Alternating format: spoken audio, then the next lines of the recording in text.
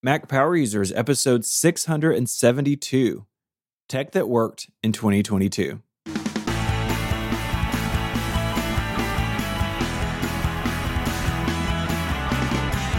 Hello and welcome back to Mac Power Users. My name is Stephen Hackett. I'm joined as always by my friend and yours, Mr. David Sparks.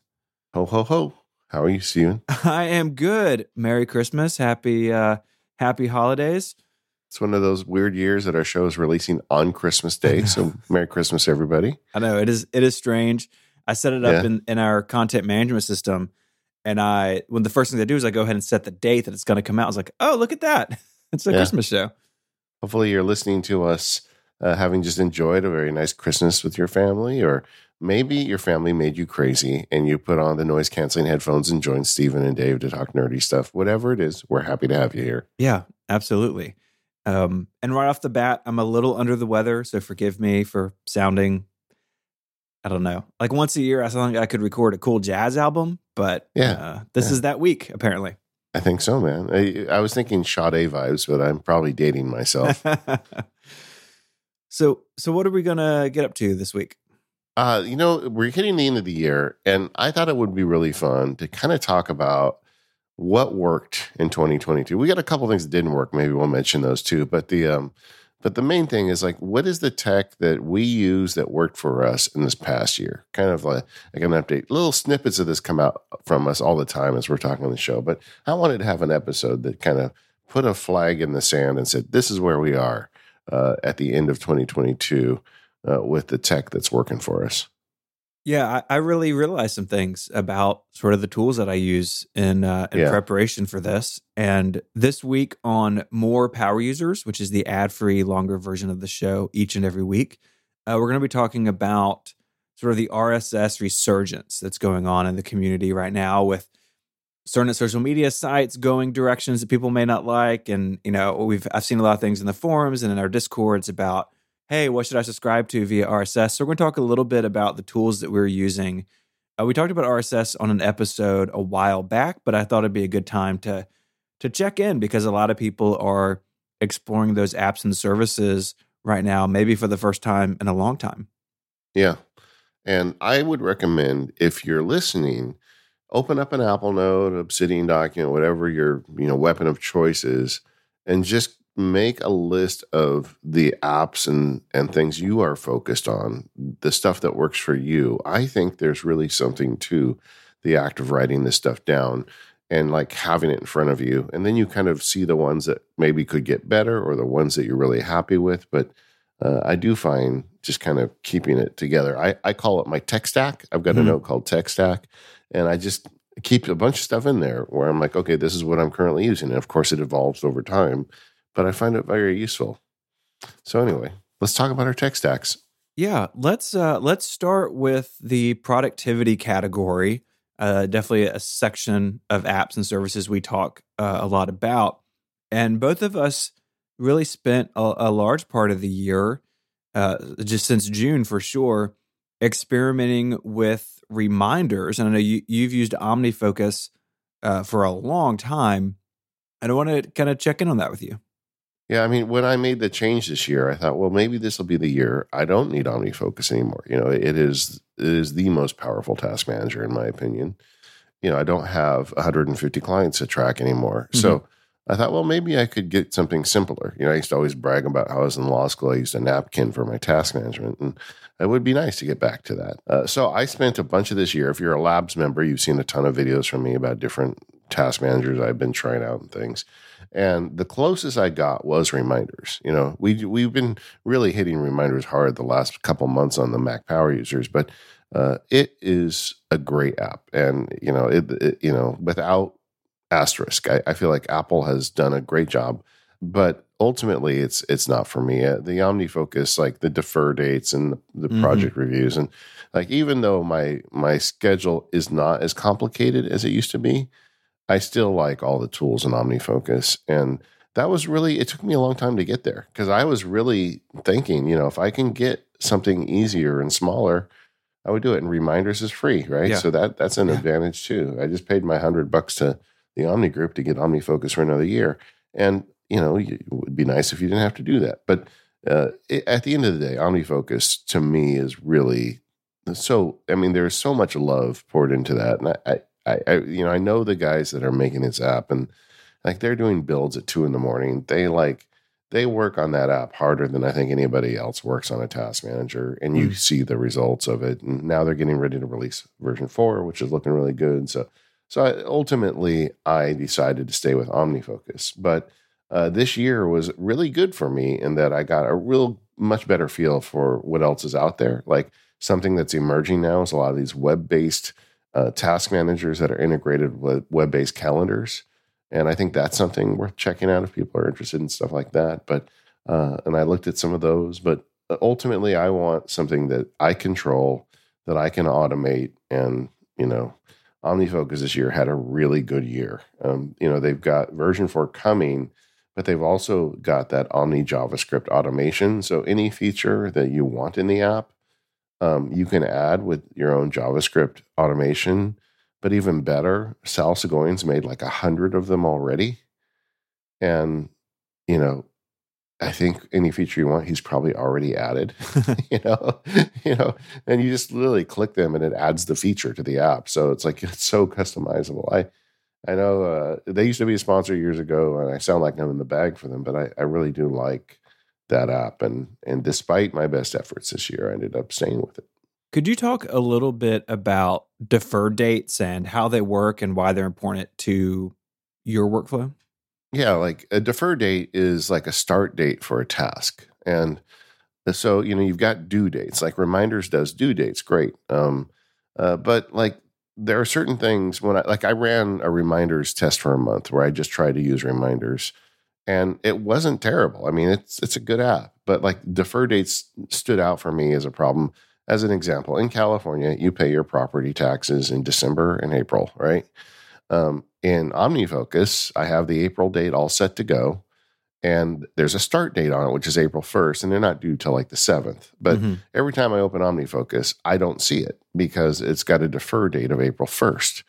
Whereas in Reminders, every time I open Reminders and look at that one project, it slaps me in the face saying I have to pay taxes. I mean, you don't want that, right?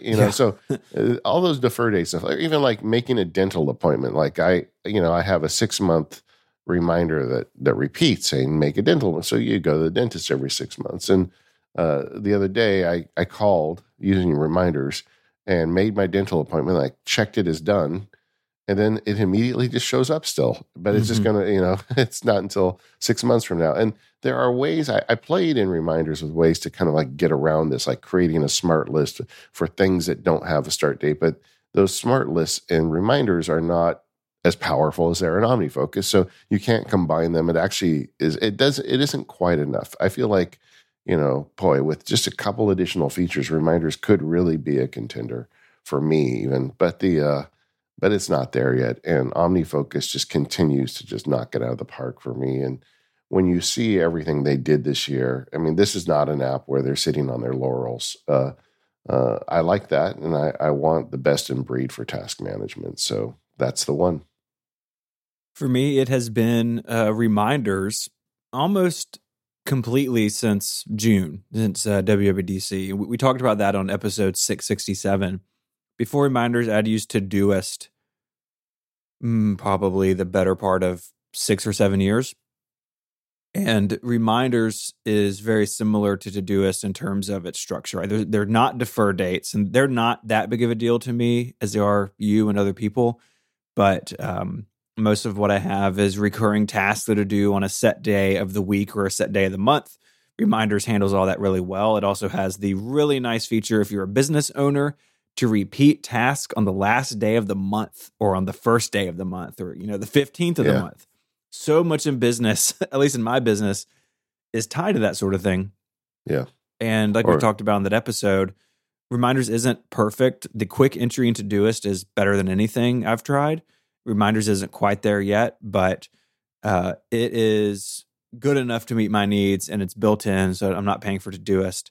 And it's a nice app. I mean, Todoist on the iPhone and iPad, they feel kind of like a universal mobile app. Like there's some sort of Android things in them. They're a good iOS app. Like they have widgets and Siri support and all that stuff, but some of the design.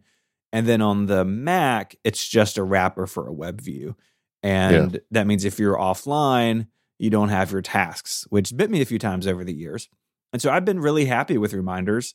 I moved all my lists and tasks over, and I've got some shortcuts set up to manage some things, and it's been really good for me. And this year really was the first time it kind of crossed the threshold into something that I could use day to day. Yeah, I mean, I see you using this like going forward. It just seems like such a natural fit. I remember when you used to talk about Remember the Milk. Oh, yeah. I used to just shake my head. But in terms of automation, reminders is good. OmniFocus is better. But again, you got to pay for an app and you got to understand that app. Reminders is a little simpler. I do like also the Siri integration with reminders. So, I mean, both of those technologies are very good. OmniFocus, reminders, and frankly, there are a bunch of others. Things is awesome. I know a lot of people really like that. There's a abundance of riches these days for task managers. But having kind of gone through the pile this year, that was one of my big explorations this year, and I am a little surprised that I'm using the same one at the end of the year as I was at the beginning. But then again, I'm not really that surprised because I just feel like OmniFocus doesn't have a challenger when it comes to like the high end stuff. Like you were talking about the setting a reminder on a certain date. OmniFocus has that plus so much more. Mm-hmm. What about in the on the calendar front? We spoke a long time ago about how you have just a bajillion calendars and how you're managing them with Fantastical. Has that stayed true this year? Yeah, I mean, this year I did a lot, and because of a career change this year, I did a lot of reevaluation of my stack, and the Fantastical was my calendar app before, and it is now, and I really love Fantastical. I just think they really get it right. Again, it's an app where there's a ton of people thinking every day about how to make a calendar app better. And like this year, I evolved my calendar workflows. We talked about it earlier in the year, but I created planning calendars for every area of my life that only creates all-day events. So as an example, for the labs, let's say I'm going to do a webinar on calendar management. And then so the day that calendar entry is in for the webinar is there, but also there's an all-day event that is created via automation. So I can look at my calendar to say, show me my planning view, and I can just see the days, what the big rocks are on certain days of the month, so I know like, oh, that day I have a webinar and a podcast. Maybe I should move the podcast. And so that whole method works for me. But what it means is I have to create a bunch more calendars. I have to have an easy way to jump between them and manage them. And Fantastical gives me all of that. So I really like that app. There was some stuff going around the other day that they're increasing their pricing by about $18 a year starting in January, but it sounds like it's still worth it for what you need. Yeah, it's a big boy tool, Mm-hmm. And if you can get by on the basic tools, then don't pay for the extra features. It's really that. This is news to me as we record. I've been, holidays, I've been busy, but if it was another $18 a year, I'd pay it. And people think, well, you're Max Sparky, you must get all this stuff for free. No, if I use the tools, I pay for the tools. Yep, I pay for OmniFocus, I pay for Fantastical. I'm not, I don't want to be accused of, being biased because someone gives me an $18 an app year or whatever. Mm-hmm. But no, I feel like I know how hard it is to make a living as a developer, and especially these indie developers. I'm happy to pay for the service. But yeah, so the other thing Fantastical does that I like is it has like a flavor of Calendly built into it, where I can send out availability, and I find that works really well for me. When someone wants to meet with me or do something, I don't really like the idea of just opening my calendar to the world and saying, just pick a time, Yeah. You can do that. You can do that now with Fantastical, but I don't like that. They have it's actually a simpler feature where you can say, make a proposal. And if someone says, hey, let's do a meeting, I will send them like 3 proposals. And then they pick one, and then my calendar updates to the one they picked and the other 2 slots open up. But in the meantime, all three of those slots remain, partially booked, so I don't double book. Mm-hmm. And I use that all the time. So it's just a nice grouping of features around calendar management. So I'm in the bag for Fantastical too. Hooray. Yeah, I'm using the default stock calendar. I mean, my needs aren't that complex. Now, I do have multiple calendars, especially in my iCloud account. We have one that's a family calendar, one that's just me and Mary. I have personal work. Each of the kids has a calendar. I have some shared ones. And then I have a couple of my Google calendars in there from my work email addresses. So if someone sends me a meeting, to my Relay address, it just shows up in line with my other events. Yeah. So I use for the labs, we have like a shared calendar for like big events. And I manage those with just the basic calendar app, just so I have a separate kind of like place for that. But when I open that and I see all of my calendars on the sidebar, and I have to go through and manually figure out which ones I want to throw a rock through the window. I mean, I don't know. I get it. When I saw in the outline that you're using calendar, I'm like, how is he doing that? But then, like you said, you're not using it like as deeply as I am. Yeah. If I had 5 calendars, I probably could too. But the multiple calendars for me are a very important function of allowing me to plan production schedules and publishing schedules and just like keep my life in line. So you could accuse me of making things too complicated, but I'm trying to make it only as complicated as I need. And in the case of calendars, I use a lot of features, and I feel like that's what allows me to kind of keep everything rolling. But yeah, I get it. Just real quick, one failing of Fantastical, in my opinion, is the inability to open 2 separate Fantastical windows. And occasionally I get the bug to have like a separate space with a calendar in it 24/7. Like I could just go in there at any time and see the monthly calendar. Like say space 5 will just be the monthly calendar always. But I like to use Fantastical in a windowed mode because I'm always working in it. And they don't give me the ability to say make a second window that's full a month. And since I have a SetApp subscription, I downloaded, was it BusyCal?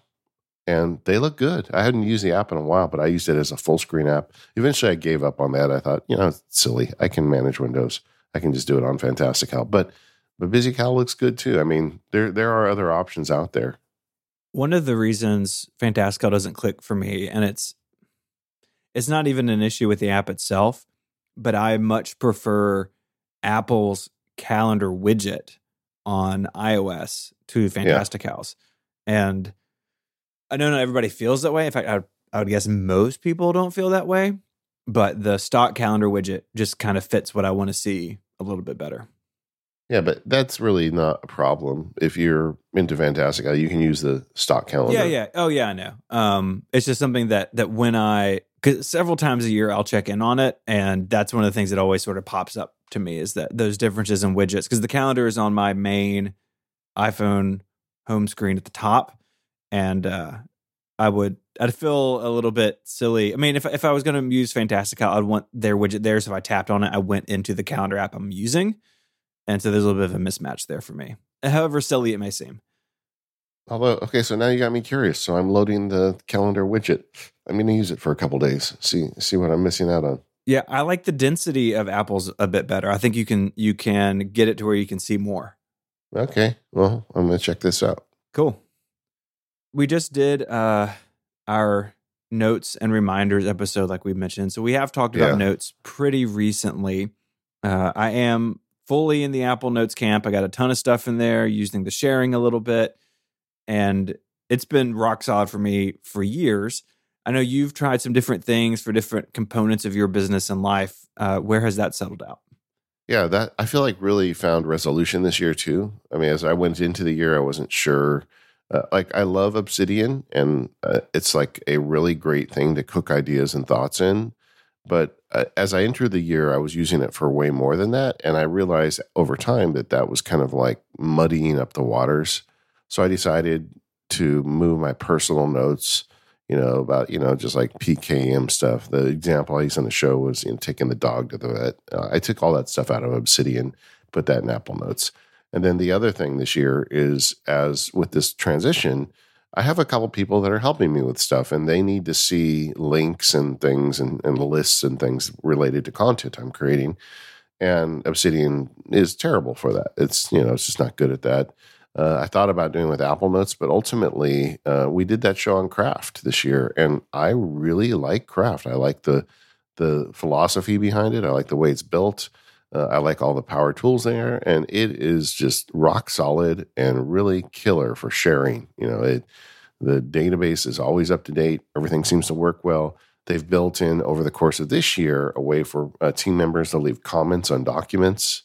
So it is just awesome. And I'm so happy with that. And I've moved almost the entire database of MacSparky production stuff into Craft.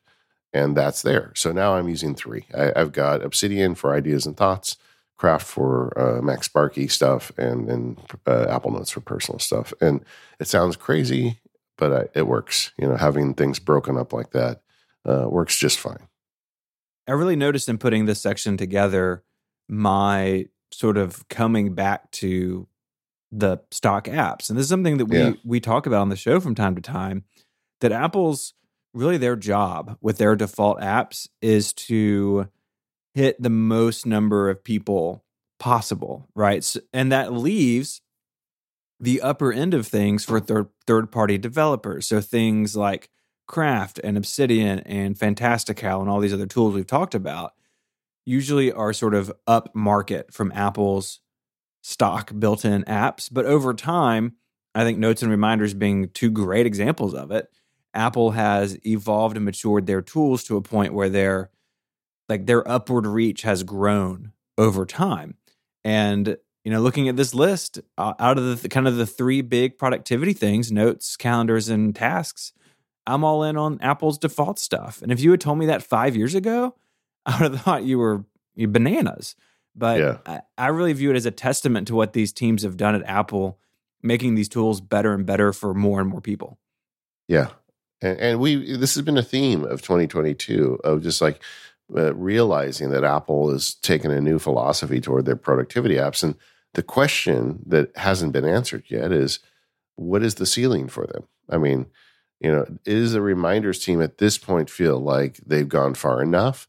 Or are they suddenly going to start adding defer dates and review schedules and like things that, more powerful apps have? Mm-hmm. And I don't know. I mean, it's Apple. So it's kind of uncharted territory. Like, I've really never felt like their productivity apps were meant to be power user apps, but they're creeping that direction. And a good example of that is Stephen Hackett, who is definitely a power user, is using the Apple Suite, Reminders, Calendar, and Notes to do all that stuff. Mm-hmm.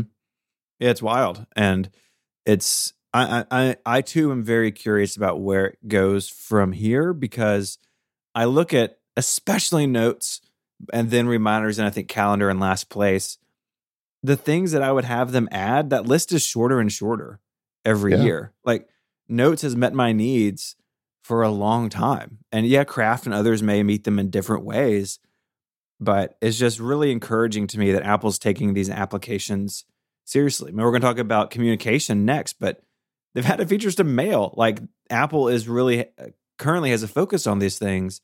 And I hope that continues, because these apps could be what most people need, including people like me who run 2 businesses and, all from my Mac. It's pretty wild. Yeah. And I think we're getting past the point where Apple needs to be so precious about its users. I mean, we're, a lot of people who grew up with technology, and we want more. And I think they're starting to realize it. And honestly, it comes down to individuals anyway. Maybe the people that they're hiring now are the same way. They're like, oh, I love this app. I just wish it had a couple more features so I could use it, right? Mm-hmm. And so suddenly it starts getting those features. This episode of MPU is made possible by Text Expander. Are you typing things over and over? Maybe it's a link to a support page on your website. Maybe it's your email address. Maybe you do a lot of time and date functions, and you like to be able to quickly name things in Finder with the date and time.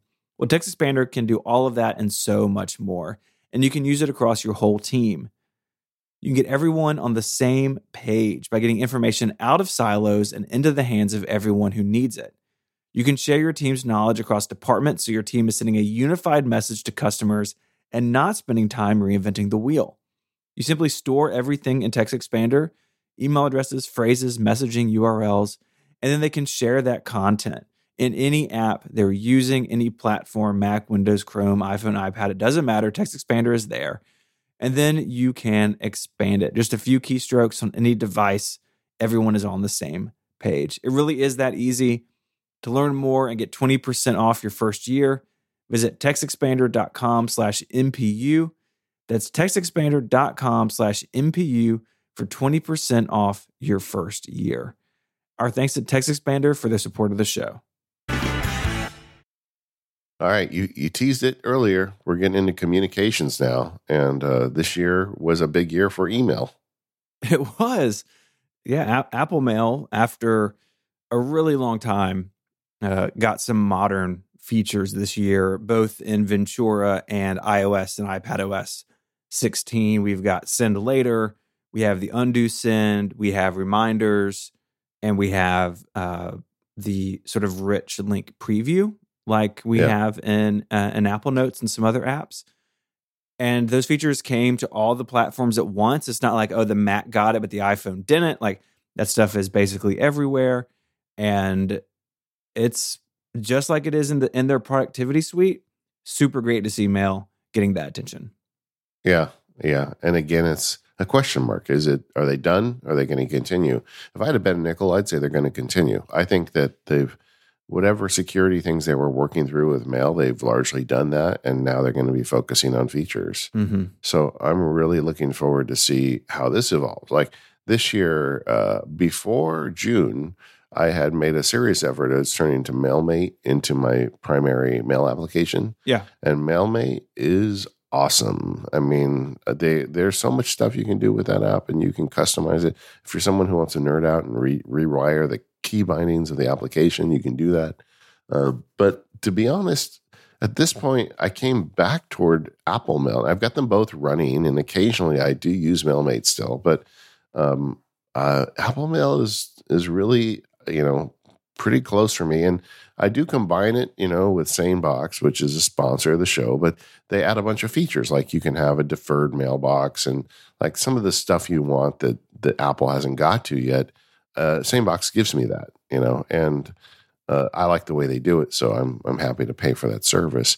But that does give me like an extra level of features on top. But Apple Mail has been pretty great. Now, Apple Mail has not been entirely stable for me. And that's the thing that I still wonder about. Like just last week, I had a day where it just was super slow. I had it rebuild the mail index and it still was super slow. I eventually just kind of stopping on me. And then I had to reboot it, and the reboot took a long time. Have you ever run into this with Apple Mail where it just gets like has a bad day? I have. And over the years, several different things have fixed it. I mean, a few years ago, I ended up blowing away like my entire collection of library files. Like, okay, just re-download everything, just start from scratch. Yeah. There is something to that I feel like it comes and goes. Like maybe like back in Mavericks, there was a lot of mail problems, and it settled down, and now we've got some problems now. It's a little bit frustrating, but again, they're working on it, so I can't complain too much. No, and it's less frequent, but I can tell you I never have that problem with MailMate. It always works. So that is a question mark for me. Like if that started to happen more often, I'd probably go back into full-time MailMate. But Apple Mail is nice, and I like the new features. Do you use Mail much on mobile devices, or is it a Mac thing for you? It's mostly a Mac thing for me. On my iPhone, it's mostly just triage, and if it's fast, if I'm just like sitting somewhere and have my phone. But most of the time, I'm doing it on the Mac because most of my emails need something that I need to reference somewhere else. Like I need to look an amount up on an invoice or send some support, response to something or other. So it's just easier to do the that work on the Mac. Yeah, I'm largely the same. In fact, I don't even have the Mail app like on my home screen. It has to be something I go and seek out. But there's some really nice things about Mail. This is one that's early in kind of the Apple renaissance. So they still need, in my opinion, more shortcut support, more features. There's more work to be done on Apple Mail for certain. Mm-hmm. Like reminders, I could make the argument that they're probably feature complete in their opinion.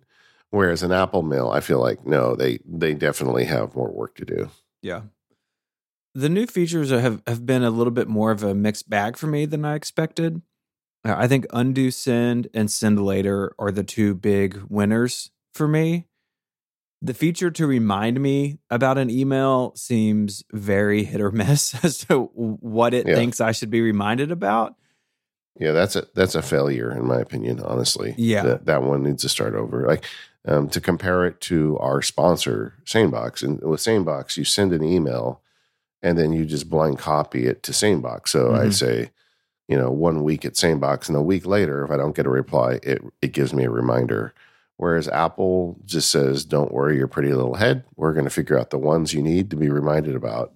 And it's not, they don't get it right, Yeah. So it's an automatic where it should be manual. And I get it. Apple likes this stuff to be automatic because most people aren't going to blind copy something to 1 week at SaneBox. But as someone who uses that feature, it's rock solid. And the Apple one, and then the other thing is they just show up in your inbox with no explanation. I'm like, why is this email from me to Steven in my inbox? It even just takes a minute to compute why it's even there, right? And I feel like that feature needs a rework.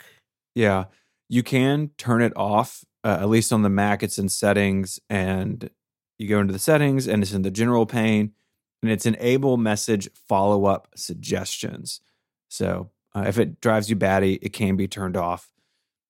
The last feature of showing the rich URL previews. So say that I want to email a friend of mine an article that you wrote. Yeah. Go to Safari, get the URL, paste it into Mail, and it shows what most people just see as iMessage previews. So it pulls an image and the headline and stuff. And for me, I would just rather have the plain URL. Like on the other end, if someone's not using Mail, that's what they get. But a plain URL, I think, makes the email a little bit easier to parse and to read. And maybe I'm old-fashioned, but I would turn that feature off if I could. Well, I mean, but the thing is, it made progress this year, and it definitely is working for me. On the days that it is working, if that makes sense. How about team communications? Yeah, so for me, this has not really changed at all in a long time.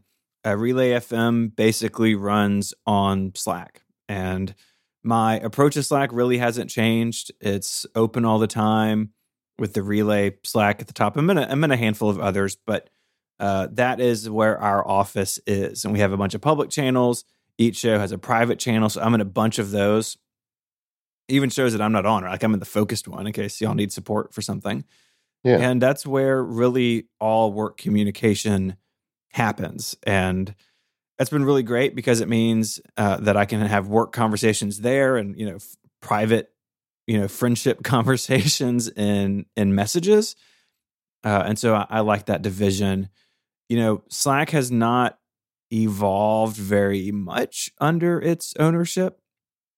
It was independent and then got sold to Salesforce a while back, and it's basically the same tool it's always been, and it's a good tool. And I think Slack's best feature is the ability to integrate with other services. And so, it's just as an example, I have GitHub plugged in to our Slack instance, and that means that if someone opens an issue or a developer comments on something or there's a question in GitHub, I get notified in Slack. So I've turned all GitHub emails off basically. And I can just get notified in a channel if there's an open ticket, and I can close it, or I can edit it or add a comment to it from within Slack. And the list of things that plug into it are a mile long. The GitHub one is probably just the one I interact with the most. But it's a great way to bring other tools into your workspace. And Slack's original promise was, you're not going to need to email internally anymore.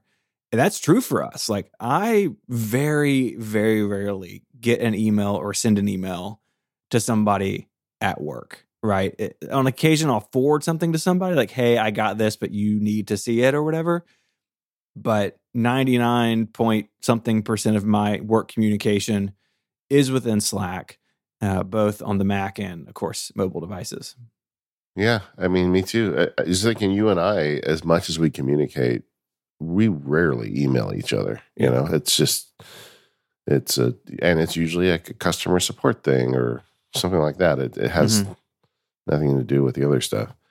But yeah, I agree. Slack is really paid off, and I don't really want them to try to revolutionize Slack. I'm afraid of that, honestly, because the stuff I needed to do, it does just fine. My stack is a little deeper for team communications. I talked earlier how I've moved like most of the MacSparky stuff in Craft, and what I mean by that is like I've got a document for a field guide I'm working on, and in that document are links to all the stuff that I need and like the outline and stuff like that, and the people on the team all see that. The same thing goes for every blog post and every labs content and all that stuff. And so if they're working on it, they can leave a comment. If they have a question about it, they can leave a comment. And I pay attention to those in Craft because it's related to generally content I'm working on. And we just communicate in there. We have a Slack for the Sparky team, but it seems silly to me to have to go to Slack and then go back to Craft where the actual document was. And so, fairly recently I said, guys, let's just keep this simple. Craft is the truth for all the MacSparky stuff. And you comment on it there. We have lists there. I've even moved some of my lists out of my task manager that are real specific to a specific project. I don't need them cluttering up the task manager. So everything is kind of there in one place. And that has been working out really great. So that is another team communication. And then I'm in I hate to say the word mastermind because I think it sounds so pretentious, but I'm in a group of friends who also make stuff on the internet, and we talk weekly. And we set that up in Basecamp years ago, and we keep it in Basecamp. And honestly, Basecamp is good for that, for what it is. We're not doing a lot of technical stuff there. It's just like notes and things like that. And there are some basic lists and a calendar. But I've got my hands in Basecamp, and I know you're not a fan. But I totally see why people like Basecamp. I think that especially if you have a team of people who are not tech savvy, people who are just, doing their job, Basecamp is not the most efficient. It's not the most automation friendly, but in terms of like a user interface that anybody can understand and pick up, I think that they really excel at that. Yeah, I think that makes a lot of sense. And I agree with you. It's a strength of Basecamp. I think even Slack is a little bit too nerdy for some people because it's, you got rooms and private rooms. Like, what does all that mean? I think Slack also, and this is 100% a company culture issue. We don't have this at Relay, but my last job, we used Slack. Slack was new then. And the expectations around Slack can be a little bit different than I think other tools like this. Like Slack is meant to be asynchronous, if that's how you want it to be. But I feel like a lot of people who use Slack or Teams or Discord, something like that for work, they feel pressure to make it synchronous. That as soon as you send me something, I have to respond. Or that, again, it comes down to company culture and just expectations. But one of my favorite features in Slack is the ability to set a reminder for something. So if someone sends me something over the weekend that's not an emergency, and it rarely is, then I can just say, hey, remind me of this Monday morning. And Monday morning at 9, I'll get a little message in Slack saying, hey, David said this to you on Saturday. You asked me to remind you. Here it is. And so if you're using these tools and you feel pressure to always respond instantly or always be looking at it, like, just evaluate that, because I don't think it has to be that way, but it does feel like there's some baggage around some of these apps. And I think the way Basecamp works does a pretty good job at making that not the case, actually. The Basecamp feels very asynchronous if that's what you want, but it's something to consider in all of these communication platforms. Okay, so first, a couple of questions there. You're right. The asynchronous versus synchronous communications is a cultural thing. And if people work for you and you're making them feel like they need to respond to you synchronously, like immediately, you're actually shooting yourself in the foot. So, hopefully that word gets out there. And if you're subject to that, talk to your boss, because it's not good. But when when you say you have it remind you, are you just talking about using Apple reminders to remind you, or using something in Slack for that? In Slack. So in every message in Slack, there's a little menu that comes up where you can add a reaction or make a thread. Yeah. Underneath the little ellipses button, there is a remind me about this. And there's some defaults like remind me in 20 minutes, remind me in an hour, remind me tomorrow, remind me next week. You can also customize like, hey, remind me at 4:30 about this. And I use that all the time. Like usually several times a week, I'll have a reminder pop up in Slack that someone sent me something that I either need to follow up on or I don't have the answer to, and it's the weekend and they don't need it right now or whatever it may be. And it's just built into Slack, and you get a little direct message from Slack itself telling you, oh, hey, you have these reminders. So those don't ever come out of Slack. They're just within sort of the Slack world, but it's something that I use all the time. Okay, I didn't even know this was here, so I will start using it because I am terrible at this stuff, as Stephen knows better than anyone in the audience. I am not, communications for me is very regulated, and it's at a certain time of the day. Nothing is synchronous in my life. So this is good though. I need this in my life. So I'll put a link in the show notes about sending a reminder. I send it to you as well. It's very helpful. Community communications, I think, is a category for us at this point, right? Yeah. This is not social media, but this is just, closed-in communities with people that are in there with a right, not necessarily just because they showed up one day and signed up for it. And again, this year seemed kind of like a turning point for Discord. It did. I mean, we've been using it for the Relay membership, which NPU is a part of, for coming up on 2.5 years. But this is the year where I feel like a lot of other content people that we know, including you, started Discords for their own things. It's also the first time that I joined a Discord solely based on interest and not because I was part of an organization or part of a membership or something. Sure. And I mean, from a nuts and bolts perspective, it's closely aligned with Teams or Slack in terms of kind of how it works.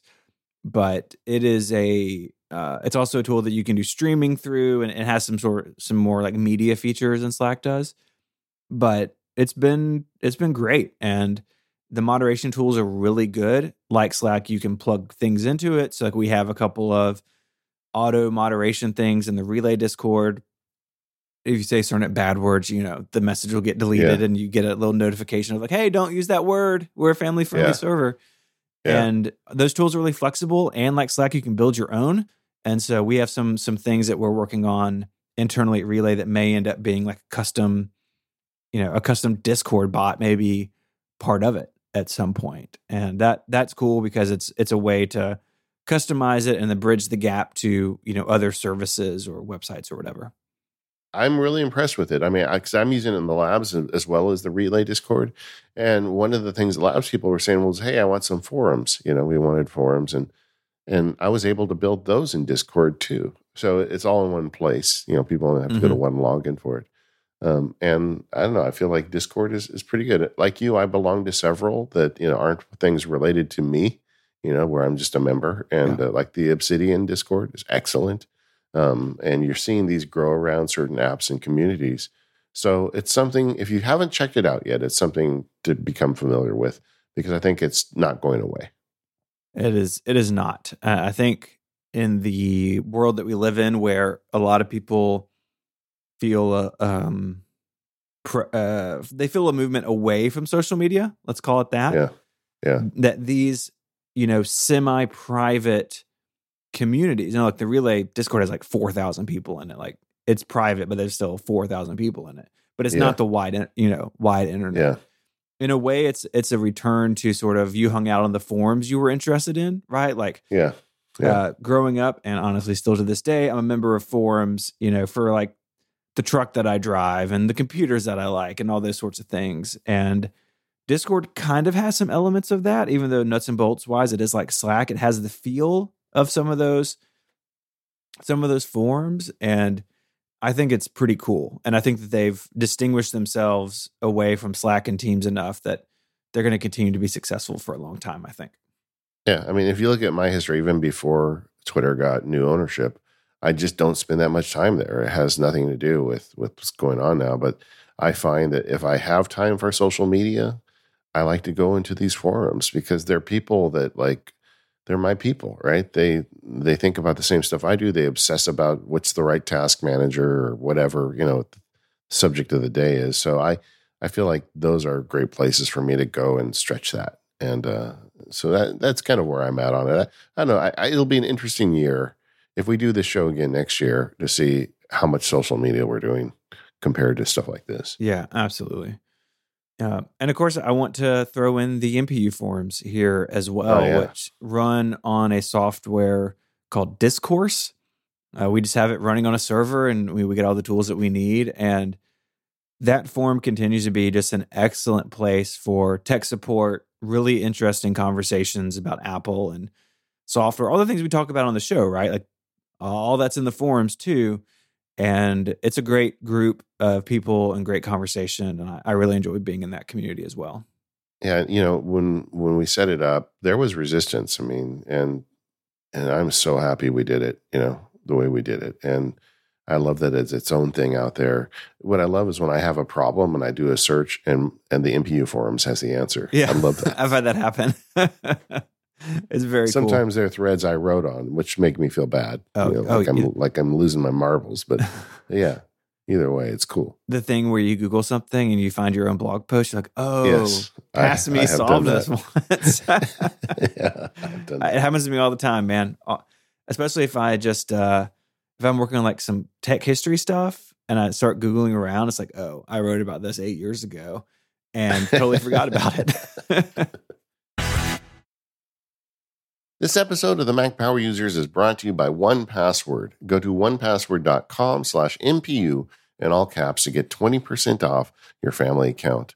I am a big fan of 1Password, so Stephen, there is so much this application does. It is a great password manager, but it's got some other features too, and one of which I'd like to focus on today are the secure notes. So what is a secure note? It is a text file that you can keep in 1Password. And that means that it is behind a second layer of security. So if someone gets to your phone and it's unlocked, they can get your Apple Notes.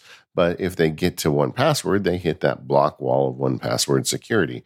Only after they open 1Password can they get to the secure notes. So this gives me a great place to keep things that I really want to keep secure. Now, that starts for me with financial notes. I've got a bunch of them in here about bank accounts and things like that I want to keep track of and have available to my phone, but not make it very easy for people to find.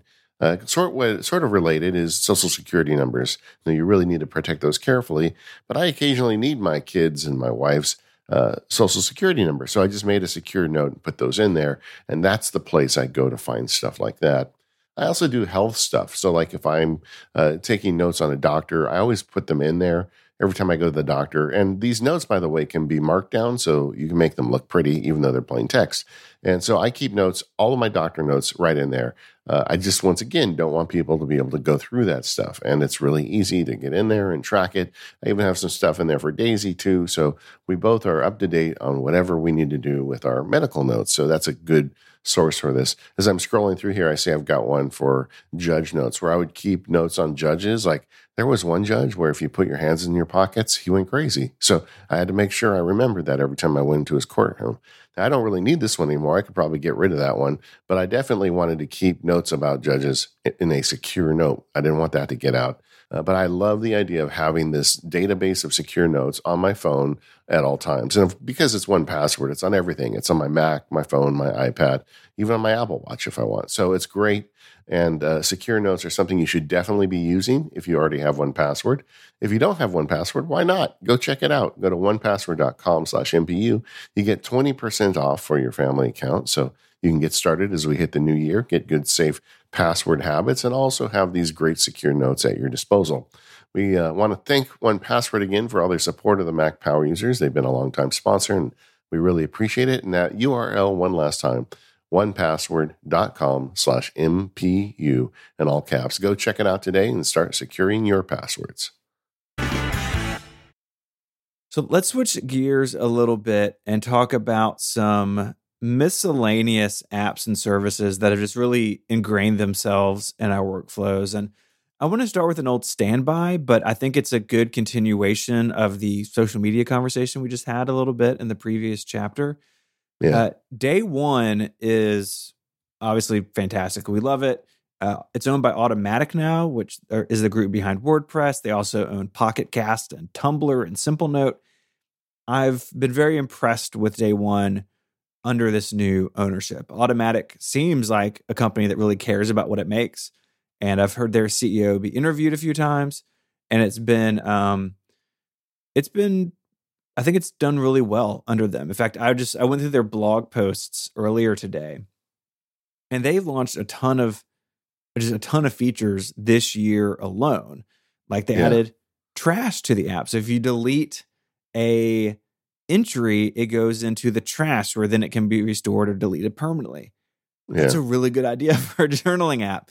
Version history for individual entries, which I think is also really neat. And I think the biggest thing, though, is that the Android app got the encryption support that the iOS and Mac app have had for a long time, and better feature parity with iOS. I know that was a very common complaint about Day One. For a long time, they weren't on Android at all, but now they're there, and Automatic seems to be really putting resources behind making the Android app as good as the iPhone app. And I mean, Day One's been on all my devices and the dock and whatever. It's been a constant for me. But in this world of not being on Twitter anymore, I end up opening Day One and just jotting little sort of funny things down as things happen. Things that maybe I would have tweeted. I have a journal. I've said this before, but I have a journal called Fake Twitter, and I just open that up and like write the little thing down and then move on. Yeah. Well, it's funny because I have spaces for different contexts, and like one of them is called communications, where I have Slack and email. That I keep Day One in the communications context, and I consider it like communicating with myself. And I've been using it enough now that like when I open it up, it says, "Oh, you have 10 entries on this day over the years."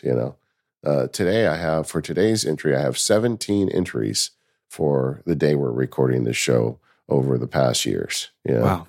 And I'm looking at it because we're recording this right before Christmas. I'm looking at one with a picture of the whole family celebrating Christmas. One day year we got together early, and it's just like going through and notes I'd taken. Let's see here. What's the oldest one? I've got one here from 10 years ago. Here, I'll put it. We can share it in the note because there's nothing in here, but it was a Instagram post I did 10 years ago, and it was all my dongles. I was on a trip speaking somewhere. I think I was talking to a bar association somewhere because I remember one year I almost got stuck for Christmas in Ohio. I think that's what this is. But it's just fun having that history built up over the years, and Day One gives that to you, and it gives you some context of your life. And we did a whole show on this early on your run with Mac Power Users. I don't know if we should come back to it at some point. I don't think our workflows have really changed much, but I still am crazy with lots and lots of Day One journals. And I make them for all sorts of things. I have one for gardening now because I had so many gardening entries. I said, well, I'll just give it its own journal. And it's just really nice, So this one went up in December 19th, 2012. That's fantastic. Look, man, that looks like 2012. You got a bunch of mini DisplayPort and Thunderbolt stuff, and it has a cool filter on it. Yeah, but it's me journaling for 10 years in this tool. And like, I'm always interested in paper journaling. My friend Chris Bailey just wrote a new book called Calm. Chris has been on the show before, and it is a great book. And it's just, talking about sometimes you need to separate the analog out of your life. And he makes the argument you should be journaling with a pen and paper more than digital. And so I'm trying it again, but every entry I write in a paper journal gets added to Day One. Day One is the baseline for me. Anything I do gets in Day One. It must, It's the reason I continue to use If This Then That, because they have great integration with If This Then That. Like this post I just shared with you was a automation where I had posted an Instagram photo and I just put it in my journal. But can't say enough good things about Day One. And if you haven't had a journaling practice, we can put a link in the show notes to a YouTube webinar I did. It was a free webinar, I think last year or earlier this year, about journaling. and just how you can use these tools. And I find them so useful. It's just a good way to kind of check in on yourself and keep track of things. We also spoke this year about time tracking. This was something that I've played with on and off over the years. I did it pretty heavily when I first went out on my own, and then I stopped, and I picked it back up about a year ago. So for this year, I have the complete year's history of time tracking using Timery, which is a fantastic iOS, iPadOS, macOS app. It integrates with Toggl, which is a free time tracking service. I think we said on that episode that we hope that, if something happens to Toggl, that Timery could just Joe could just build his own time tracking engine behind it. I don't envy that task if it comes to it, but I never look at Toggl. I never log into it. I don't pay for it. It's just the back end for this app that, it's running right now. My MPU timer's been running for an hour. And when we're done, I'll hit stop and I'll know how much time I spent on MPU this week. Yeah. And I do like that idea of hitting buttons with it. It's like an intentionality exercise. It's like, okay, now I'm done with MPU. Now I'm doing something else. So I need to focus on that. So I like that. So having done it a year, what kind of numbers do you have? Did you learn anything? Have you looked at your reports? I've looked a little bit. From what I've seen, nothing is super surprising to me. Like, my two big podcasts are the two biggest things, right? Connected and MPU. Connected has more hours because I edit Connected. I don't edit MPU anymore. Sure. But it basically follows what I think it should in terms of what I spend my time on versus like what I make. Because it's only work stuff in here. I don't track non-work time. And so it lines up pretty well. Like, there's some things in here like, okay, I spend a lot of time on certain projects that didn't make very much money, but I know that, okay, that's okay because I want to do that project. And it's really a reinforcement for me that I am on track. But day to day, the reason I keep doing it is that intentionality of, okay, I'm sitting down and I'm working on X.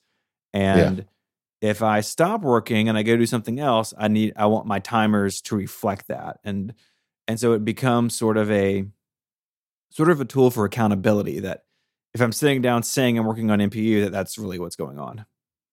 Yeah, we have an episode coming out in a few days. Actually, maybe next week on it's really hard in my life, guys, because I record podcasts at different times, especially during the holidays. Yeah. but a future-focused episode, a January 3rd focused, I'm going to be talking about how I'm really like trying to drill in on intentionality at an almost unhealthy level, and timers are a good way to get that. My big insight is I spent a lot of time on the MaxMark Labs this year, but I totally expected that because it was the one new thing I was doing. So I had to invent the system this year. We had to figure out what are the things we ship and how do I get them made and how do we get them, post-production and get them out. So I spent a lot of time this year on the process of that, which adds, and I expect next year that number will be lower, and I'd like to see a higher number on field guides next year and a lower number on labs. Mm-hmm. But I think I'm in a place to do that. But I do find that time tracking helps. And I especially like it not on the yearly basis, but on the weekly and monthly basis where you say, okay, so how am I doing? Like it's a temperature check of yourself. And it's pretty useful. I'll give honorable mention to Timing app too. There's Timing and there's Timery. Yes. Both good. Timing is got some cool new features they're working on. I'm not even sure if I'm supposed to say anything, so I won't. I'm running it right now, playing with those unsaid new features. And there's some exciting stuff coming to Timing. Timing is a bit more, it is sort of automatic because it just sees what you're doing, but it is it's a really cool alternative if that fits what you need better. Yeah. Good options. Good options. I want to touch on blogging as well. So this is something that you and I both do a lot of that we really don't talk about on the show, really hardly at all. But again, this may be something that more people explore in the coming time period with Twitter and other social media companies sort of doing what they're doing. So for me, it's 512 Pixels. It runs on WordPress. It's run on different things over the years, but it's been on WordPress for a long time now. And I tend to only deal with 512 at my Mac. Like if I have a typo or something really short, I'll do it from my phone. But WordPress, while it has a mobile optimized UI, like I'd much rather do it on my Mac. And that is mostly because of Mars Edit, which just got bumped to version 5 just in the last few days.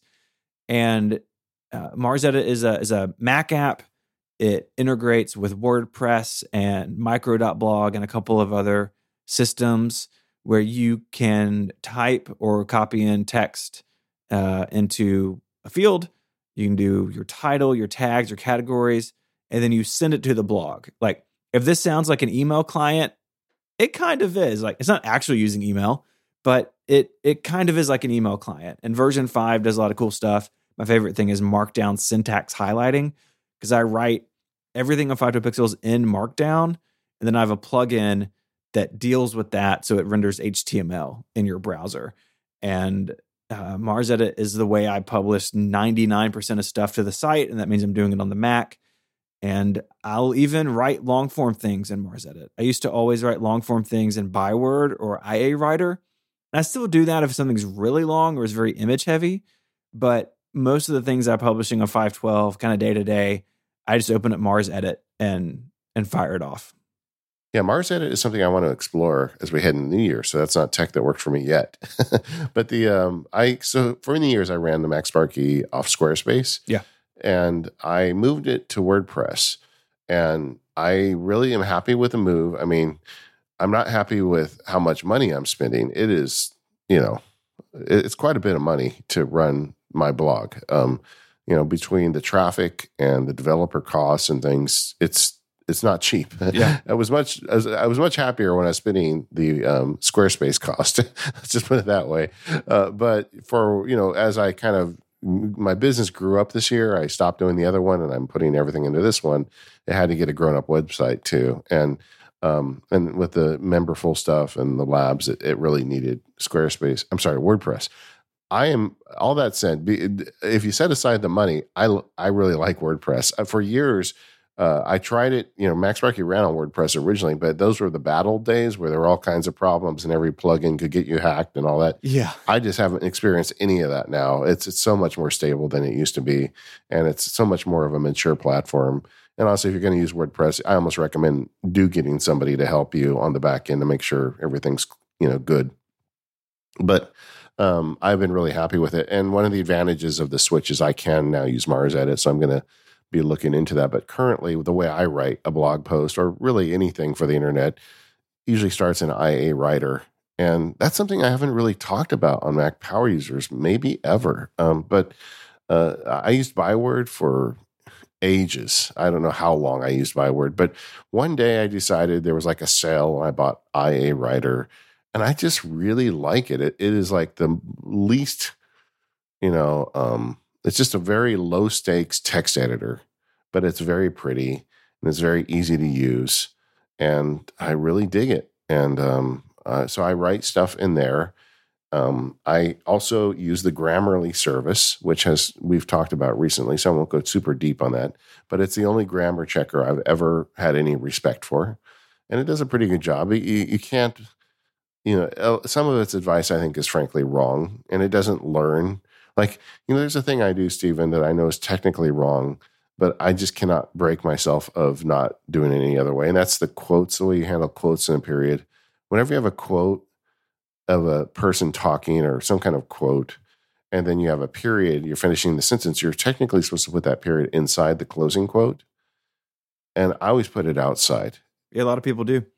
I know as a journalist major, you're probably cringing, but I feel like it's more accurate, because it wasn't their period. It's my period, So I always do that. And it seems like I have had Grammarly tell me to fix that like 10,000 times, it feels like. I mean, at some point, Grammarly, just learn that I'm not going to do it that way. Mm-hmm.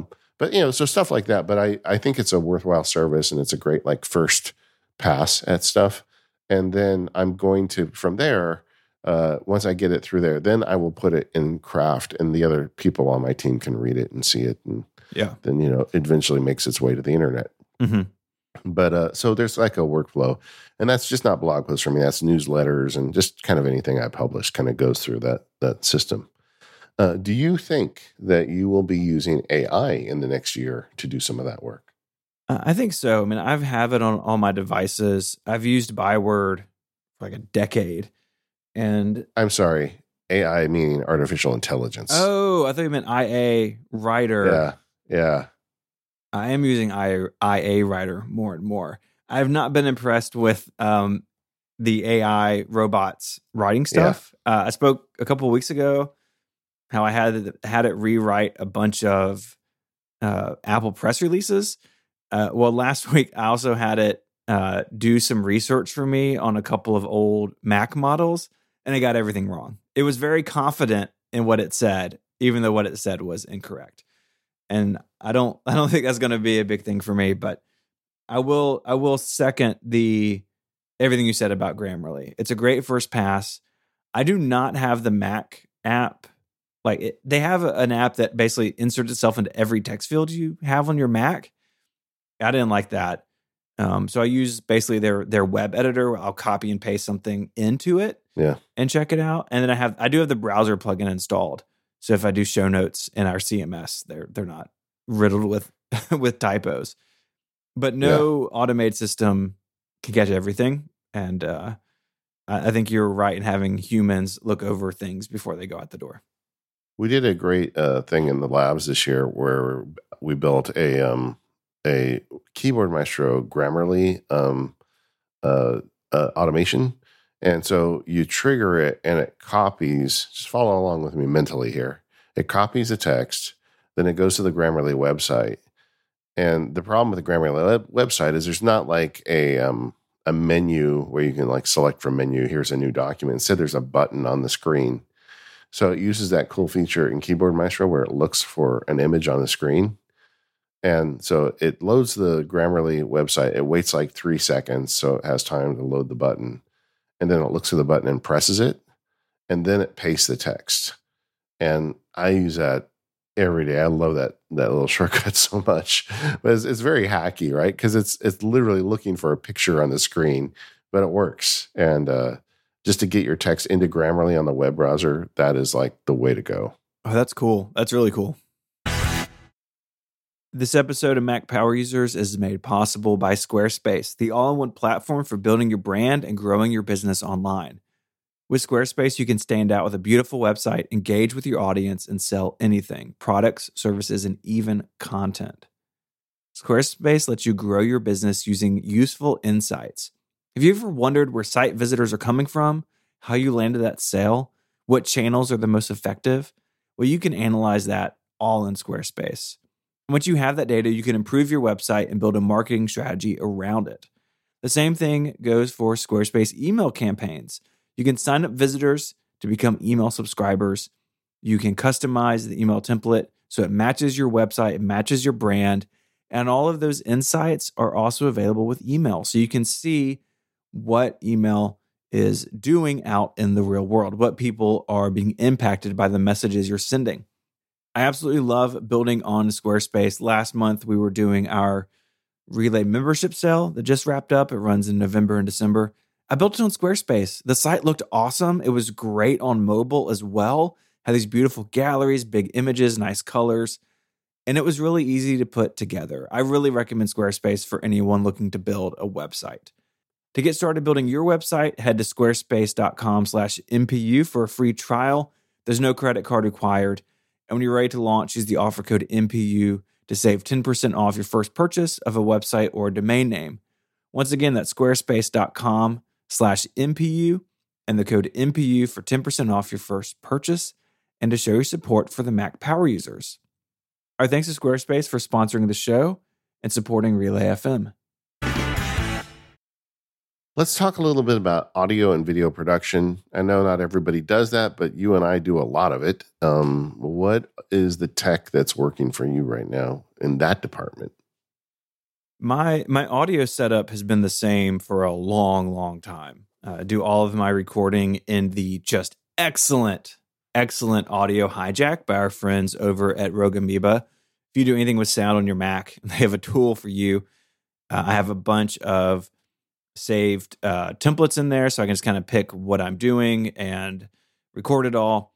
And then I do my editing still in Logic Pro, which is like using, I don't know what the analogy is. It's like using a jet fighter, to like dust your crops in the field. Like it's so overkill for what I use it for. I use, 6% of what Logic can do.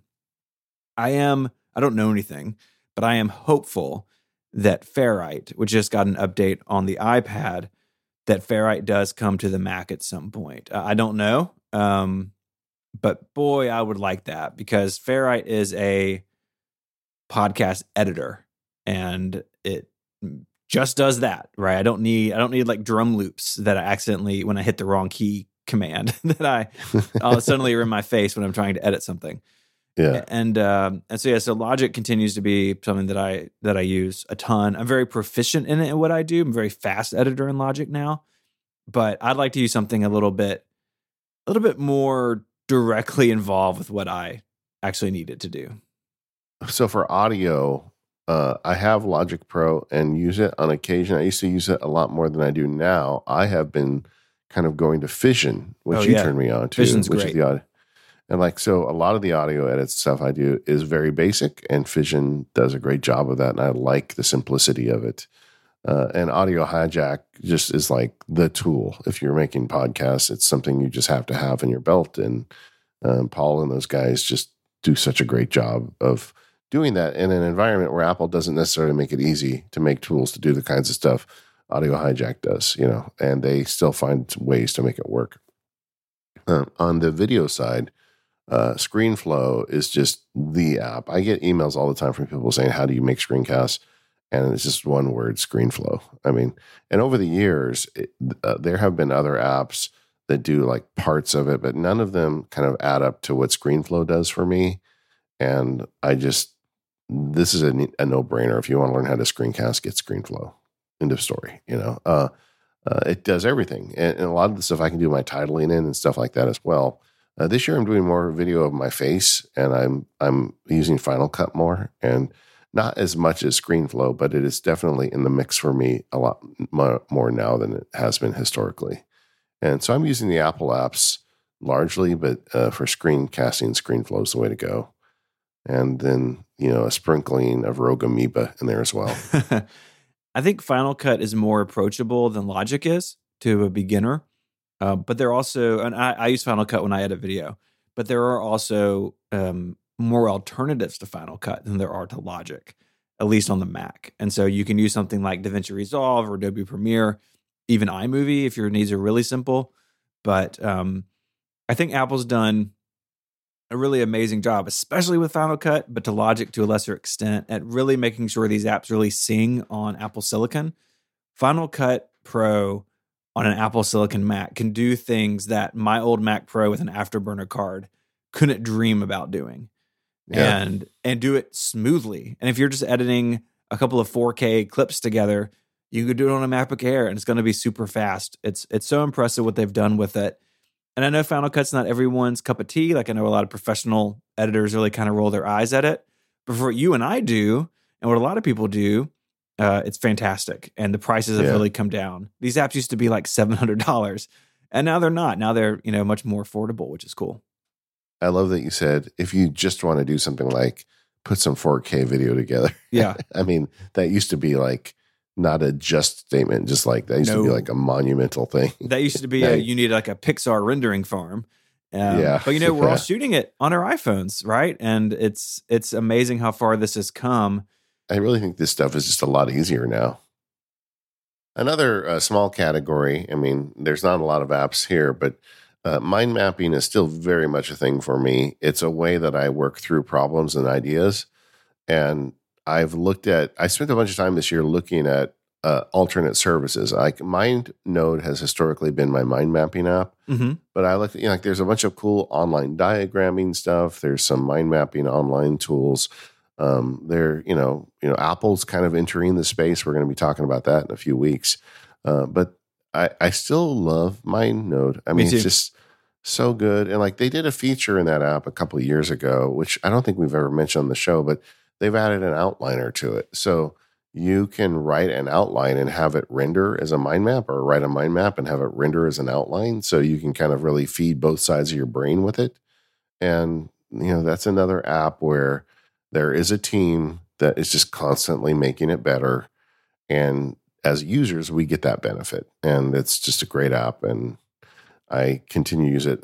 Like I said earlier, sometimes I have full screen calendars. Sometimes I also have a full screen mind map when I'm working through a problem. I just keep it there and I can just click over to it anytime I think of another thing to do to it. I mean, this goes back to old school Mac Power Users, the Thinking Idea or Cooking Ideas show. Yeah. Which was like under 100 episode. 100. It was early. It was early.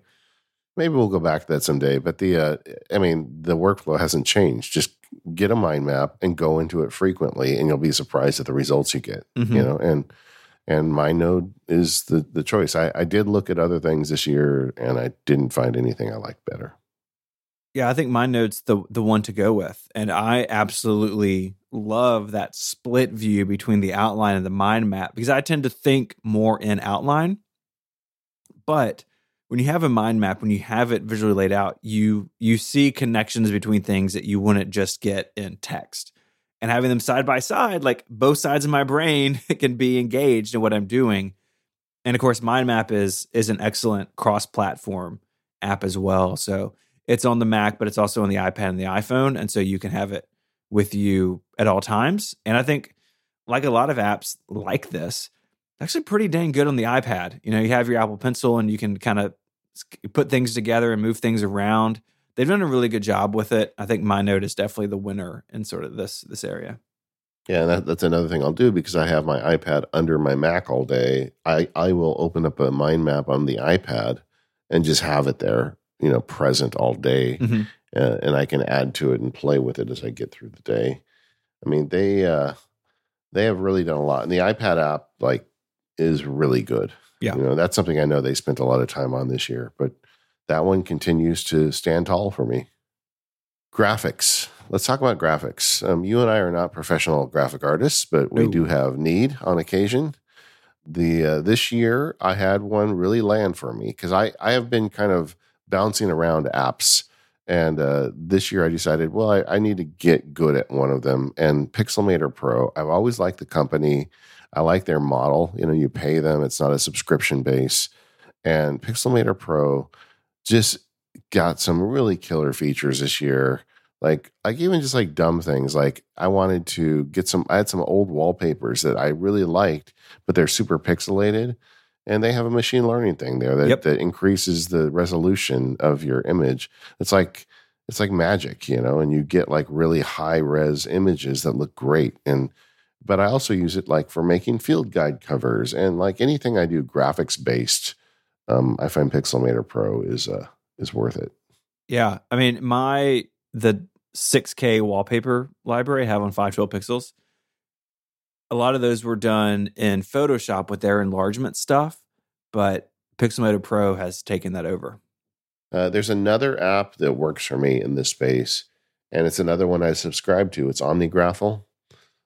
I just renewed that one. I thought about it, honestly, about not renewing it, but then I look at all the stuff I make in it. It's so good for making diagrams, which to me are, it's different than MindNode. MindNode is a mind mapping app, and OmniGraffle is a diagramming app. Mm-hmm. But I think visually, so having an easy way to create diagrams is really great. And I've learned, kind of grew up with OmniGraffle, so I know it really well. But like it does things like magnetically attach things, and like all the little tools it has make diagramming super easy and super polished. Even when you do a rough diagram in OmniGraffle, it looks like it was done by a professional. So I really like that. And I just renewed that one too. Yeah. Yeah. I like Pixelmator Pro. I only use it for a couple of specific things, mostly the ML enlargement tools. I'm in Adobe, Photoshop, and Design Illustrator for the design that I do for work. I just never went down that rabbit hole. Yeah. They got me in college and I can't get out. I get it. I know it's good. I got there for a while. I subscribed to their PDF application. which name escapes me? Acrobat. Acrobat, of course. How can I forget that? But like when I did the paperless field guide, I got a year and used it, and it's good. I mean, but I just didn't feel like it was worth subscribing to. Yeah. What about read it later apps?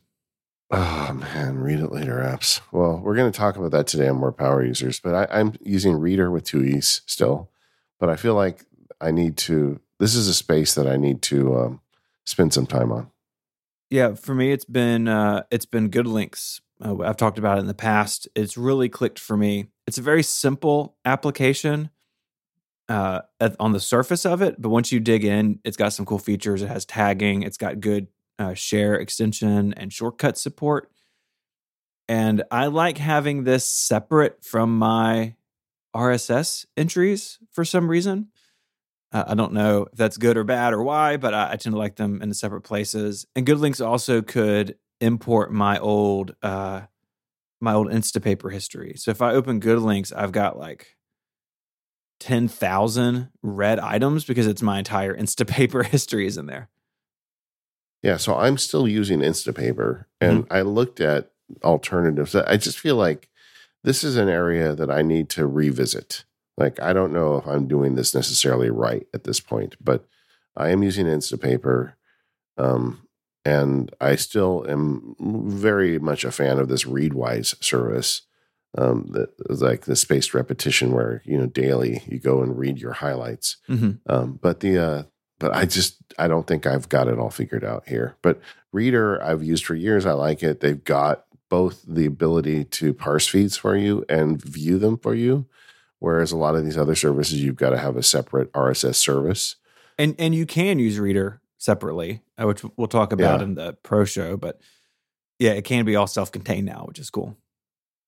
I'm willing to spend a little money if it's what it takes to make this a better process for me, but I don't know what it is yet. So I'm looking forward to talking to you about this today. Yeah.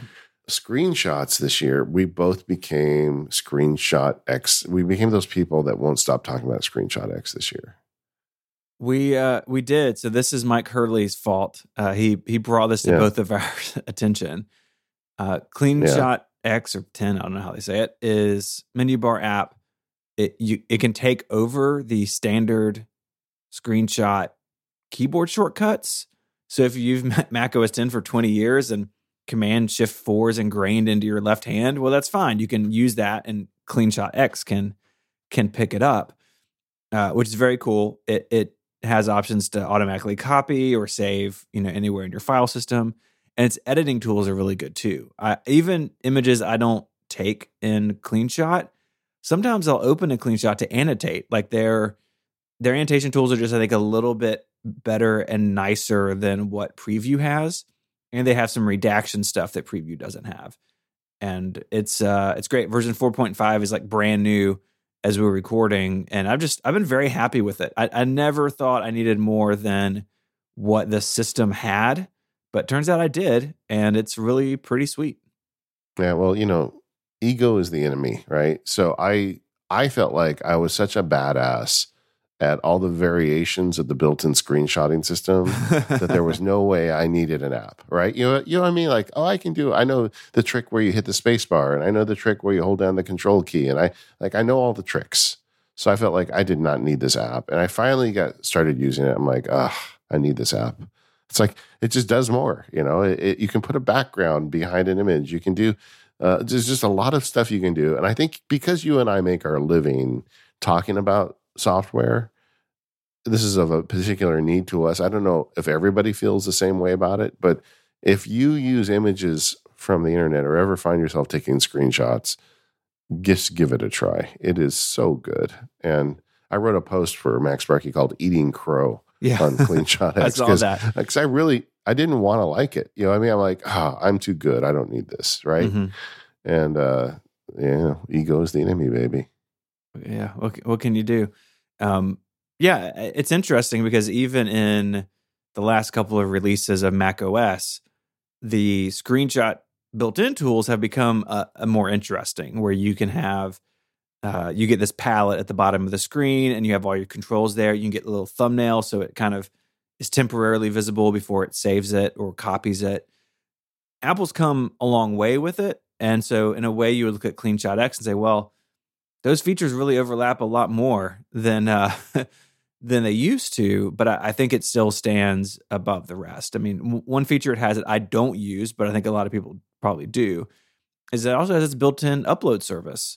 So you can take a screenshot and post it somewhere on the internet, and you get a URL to do that. Now, I just put those on the 512 server, and I get a URL back automatically with shortcuts. But if you're looking for sort of I just need a place to put something quickly to send somebody a link, it has that built in too. Yeah, it just, I think there's a theme here where you find apps that have developers that are super mindful about what they're making and want to just make it the best version of that. Mm-hmm. And when you find one like that, boy, that really just changes your game. And this is that for screenshots. Somebody said, I want to make something that's the best possible app for screenshots. And if you take screenshots, you can use the built-in stuff, that's fine. But if that's not enough for you, you'll be surprised what you can do with something like CleanShot X. So in terms of Mac automation, we continue to live in the shortcuts time, the shortcuts era, where it's been on the Mac a couple of years now. They have not moved as quickly as I think some people would like. Things like Automator are still alive and well. Where do you see this kind of landing this year for you? Any big changes? Because for me, I feel like it's been relatively stable. Now, see, I am actually really, really satisfied with Mac automation right now. I feel like this year was banner, and that shortcuts got a lot better. I mean, and that's partly because it started off pretty weak on the Mac, but they fixed a lot of that, and just kind of like seeing the stuff on the inside, like certain people moving around that have long history of automation on the Mac on the team, you can tell their efforts are showing up. And so it's much more stable on the Mac. It's much more powerful. It's still not powerful enough. Like we were talking about Apple Mail earlier in the show, and like you can have it open a specific inbox or a mailbox on your phone, but you can't do that on the Mac. It doesn't make any sense. Mm-hmm. Tab groups, like I am getting into Safari tab groups. I don't know when we're going to talk about it here, but I'm like all in with Safari tab groups at this point.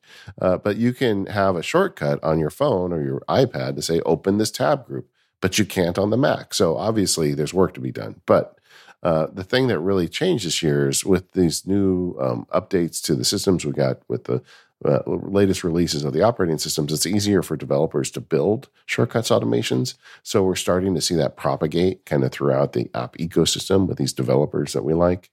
We also this is the year that they all learn to talk to each other. Keyboard Maestro can trigger a shortcut. A shortcut can trigger a Keyboard Maestro script. Hazel can trigger a shortcut. So you can say, use all of Hazel's awesome power to figure out that this is a document I want to do something to, and then trigger a shortcut to add it to OmniFocus or put it somewhere. All these things are now talking to each other. So we have a super set of Mac automation now that I don't even think a lot of people realize exists. But you can use the very best parts of Keyboard Maestro with the very best parts of shortcuts. And that is only going to get better in the next year. I think we're in a really good place for Mac automation right now.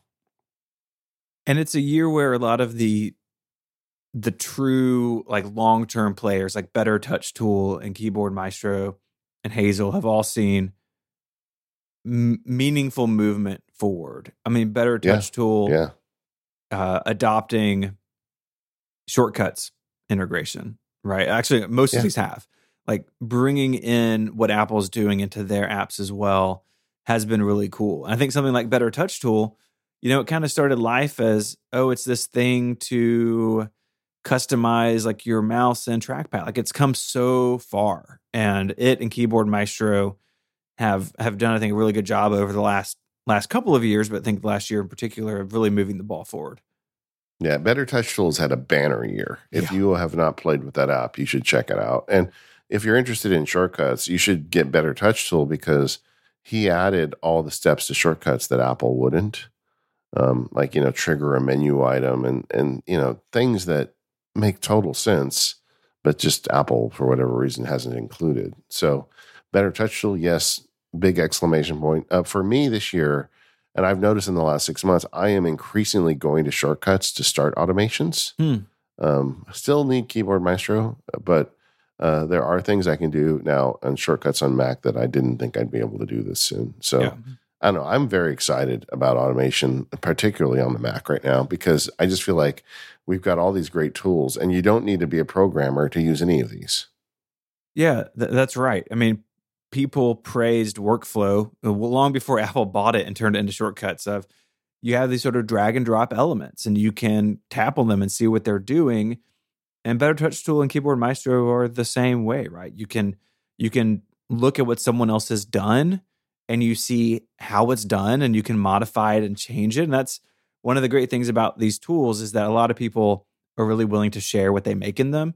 I don't know how many shortcuts I have or things in Keyboard Maestro that started life as something you or Jason Snell or somebody else wrote and just blogged about it, or Federico, right? And I download it and then I tweak it to do what I want it to do. And it's a great way to learn, is to check those things out and see what other people are doing with them. And I think this continues to be just one of the greatest selling points for macOS to power users in general. You have all of these tools, right? On iOS and iPadOS, you've got shortcuts, but on the Mac, you have all of these other things. Some of them integrate with shortcuts, some of them don't. But anything you can think of to automate on the Mac, chances are you can do it. And that's just not true of other platforms. Even on Windows, there's not really sort of the deep system level stuff that macOS has had for a long time for these things. And if you're in business like we are, like production type businesses in particular, things where you do a lot of tasks over and over, you can probably automate a lot of it. And that's cool. Yeah. And this year, my deep and abiding love for the Stream Deck even grew deeper and more abiding. You mean your 3 Stream Decks? Yeah. Well, technically 4 if you count the pedal. But it's just, it's just so nice to have a set of buttons on my desk here where I can make stuff happen. And you combine that with a love of automation. Like when we started recording today, I push a button on my Stream Deck and the whole screen arranged itself for us to make this episode. And like just little things like that. It's just great. And this year I went even harder at Stream Deck. Yeah. How many buttons did you say you have in front of you now? 68. Well, no. Yeah, 68. Well, let me revise that. So I've got 232 panels, so that's 64. And I've got 8 with the Stream Deck Plus, so that gets me to 72. And then I've got 4 knobs, so I'll count that as a button. Okay. 76. And then there's 3 on the pedal, so 79.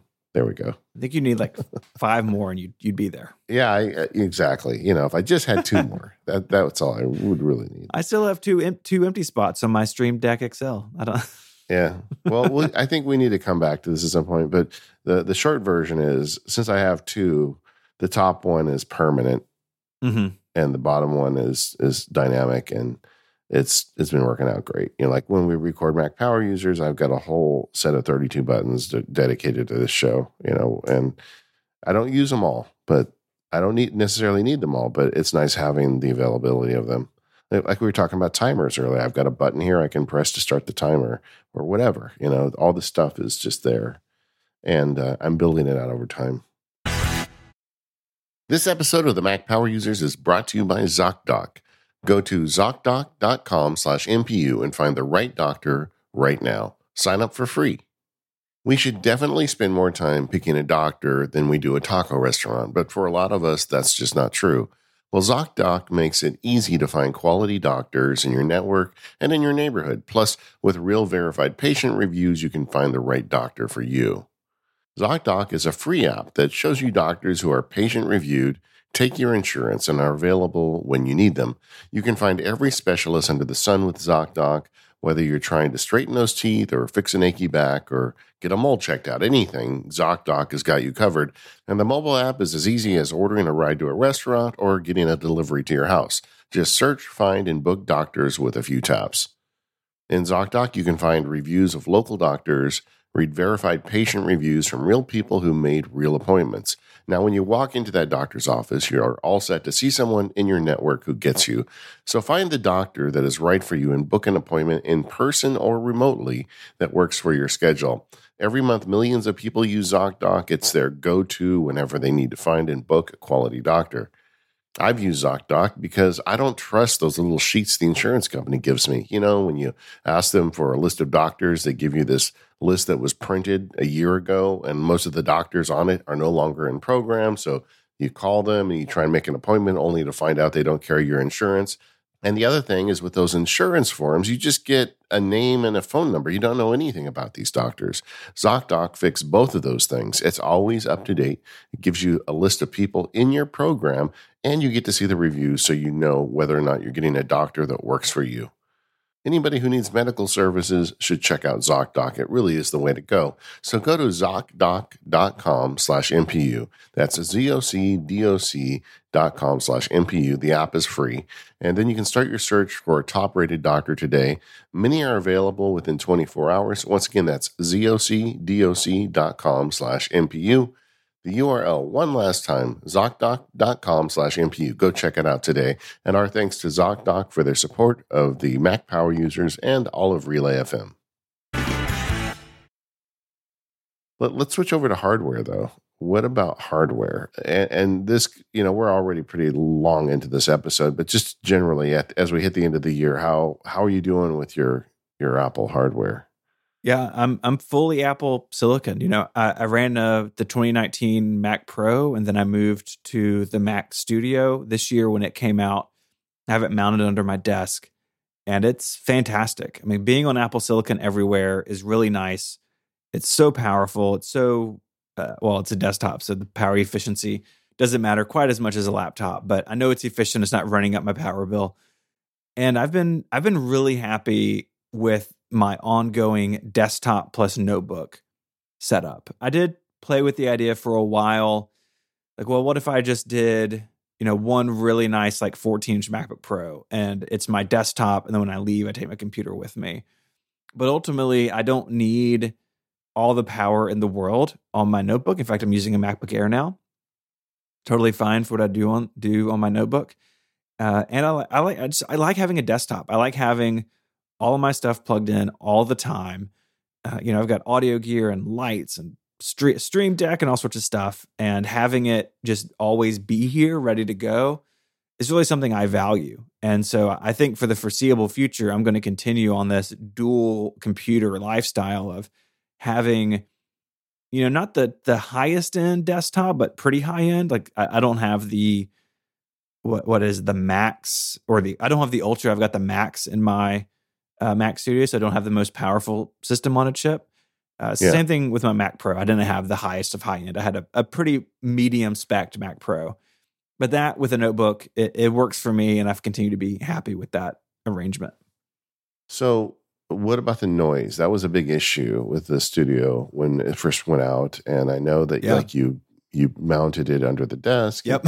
Is that an ongoing thing, or where does that stand? Under the desk, I don't hear it, and my microphone doesn't hear it. If it's on the desk, like under the display, like how it is in all of Apple's fancy marketing images, then I can hear it. And it was just annoying to me to always have that sort of like white noise in the background. Yeah. But mounted under the desk, it's completely quiet. And it means that the cable management, because I have a standing desk, is really easy because all the cables are already under there, and now the computer's just under there, and everything is nice and neat. Yeah, no, totally get it. So I have the desktop laptop and the laptop. Isn't that what they call it now? Yeah. So I bought the M1 MacBook Pro, and that thing is an amazing computer. And especially when we were doing the construction, and I had to work in a different room every day, I was super glad I had it with the big screen. But since I've moved into the new studio, I have not unplugged it from my Pro Display. It's plugged in, I guess, semi-permanently at this point. I mean, I just have not had cause to get it out.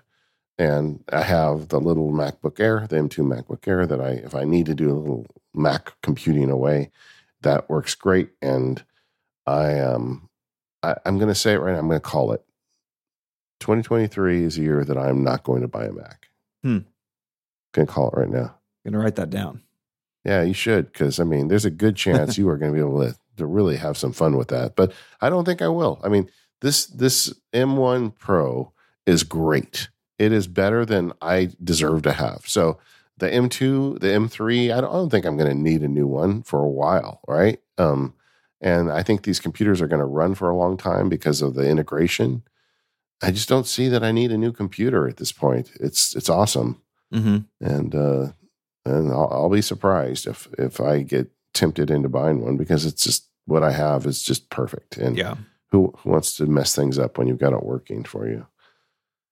But it is funny to me how little I use the Pro out. I just don't use it as a screen computer at all. I haven't, not in the last couple months, at least. I'll be curious to see how that goes in the next year. It's still early days, but I just don't think I'm going to be, using that great display it has very often. Yeah. But what's nice about it is you have it if you need it. If I need it. Yes, exactly. Right. And if I need more than my MacBook Air on a trip, like, too bad. I've got the MacBook Air. I gave my 14-inch MacBook Pro to my wife. I'm not getting it back. No, I agree. In fact, as I said those words, I was thinking people are listening going, oh, he's setting us up. He's going to go buy a studio because of that statement. No, I honestly, if this thing died today, I think I'd buy another MacBook Pro.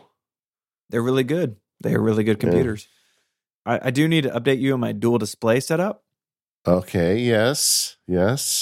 We've been talking about this mostly, I think, in the members version of the show, where I've had a Pro Display XDR since 2019. I got it with the Mac Pro. Yeah. I did not pay full price. I had an in there. But recently I drug out my wife's old 4K LG Ultrafine. Yeah. Put it vertical next to the monitor. Fell in love with it. Just absolutely love it. Having a secondary display that is mostly like timery and reminders. And like right now, Audio Hijack is over there so I can see it at all times. But I really like this setup. So much so that I have dedicated myself to remaining in the dual desktop display lifestyle. Right. You buying a new stand for it? I mean, in a way. Uh-oh. So I sold my Pro Display XDR. What? And bought 2 studio displays with the adjustable stand and pocketed some pretty serious cash. Oh, Steven, you dropped this on me. You did that on purpose. I know. Yeah, all it says in the show note is Steven's display setup. Yes. So I just got it all set up. Yeah. Wires are everywhere. I'm shocked this is actually recording. 2 displays that are the same. I found the XDR a good home. I got a great price for it. It paid for both of these monitors and then some. So I feel like I've made out pretty good there. Yeah. Nice. Well, good for you, man. Studio display is really nice. The speakers are pretty good. I wish they were louder. I'm going to play with SoundSource. Which is yet another Rogue Amoeba app. I want to see if SoundSource can make music come out of both of them, because that would be sweet. Yeah. So I've got one right in front of me and one off to the left at an angle, and they look the same. They're all Thunderbolts, so like I still having stuff, come off the back of them. And I missed the Pro Display's size. 27 is smaller, but I got 2 of them now, which is nice. But I was not using the Pro Display for what it could do, right? That thing, again, like what did I say earlier? Like a jet fighter as a crop duster? Like that Pro Display was kind of like that for me too. And so I'm fully in the dual display life now. The XDR is gone. I went to a good home where it will actually get used for what it's good at. And I switched over to 2 studio displays. I'm impressed, man. I want to see pictures, though. I want to see pictures. Yeah, I'll tidy it up, and hopefully I can get a picture in the show notes this week. So are you going to put them both in portrait, or I'm sorry, you're going to put them both in what do you call it? Landscape? Landscape. Yeah, they're both in landscape. You could, if you VESA mount the studio display, you can put it on its side. But I went with the adjustable stand, which is really nice, because the default stand, it's too low. And I didn't want, because there's 2 of them, I didn't want to put a book stacked up. So I sprung for the nicer stand and just the regular glass. I am terrified of the nano texture. And so I've got just the standard glass, which is fine. It's what I had before. And even I've got direct overhead lighting, but I don't have any like hot spots in terms of reflections. The windows are way up high and behind the display, so I don't have like sunlight issues or anything like that where the nano texture may come in handy. For people who are more power user listeners, that like one of the reasons why it didn't work for me is I had an old Dell next to it, and like I just could not look at Dell pixels next to a Pro Display Pixel. It was too shocking for my eyeballs. But so you solve that problem. You just put two Apple displays next to each other. Yeah. Yeah. Well, I think you're going to love it, man. I'm curious to hear in the future how that evolves in terms of like what goes on what screen. Like, are you putting the middle of them right in front of your face, or are you like having like a main one and the other one off to the left? I mean, have you decided? You understand what I mean? Yeah. When you set them up, you could have one like square in front of you and the other one kind of more as a reference to the side, or you could have them both centered in front of you. Right now, one is square in front of me, right where the Pro Display was. I think that's the answer. I honestly, having done this in the past, having a big black line right down in front of you is not cool. Yeah. And like I said, the other one, mostly for reference. So reminders, Timery, Audio Hijack, Zoom, stuff over there. Yeah. I'm still doing all my main work on the display. And that display is smaller, right? So I have felt that a little bit, but so far so good. All right. Well, surprise. Yeah. Thanks for the surprise. I love that. I'm looking forward, and we're going to be talking about that. I want to hear how that's going for you. Yeah. Anything else hardware-wise? I mean, I feel like Apple's killing it on the iPhone front and the Mac front, and like all hardware is good hardware. Yeah, the iPad under the Mac as the like the utility display. Love that still. That was a thing that happened this year for me that I really kind of stuck the kind of the status board iPad. Yeah. And if anybody's listening and has an extra iPad, just get it out and set it up. You'll see what I mean. But overall, it's been a good year. And I'm happy with the software stack I have currently, but I'm always looking to change it because I can't help myself. That's part of the beauty of being a nerd. Always more tools to explore. We are the Mac Power Users. You can find us at relay.fm/MPU. The forums we mentioned are at talk.macpowerusers.com. We'd love to have you join the conversation. Thank you to our sponsors this week, TextExpander, 1Password, Squarespace, and ZocDoc. And we'll see you next time.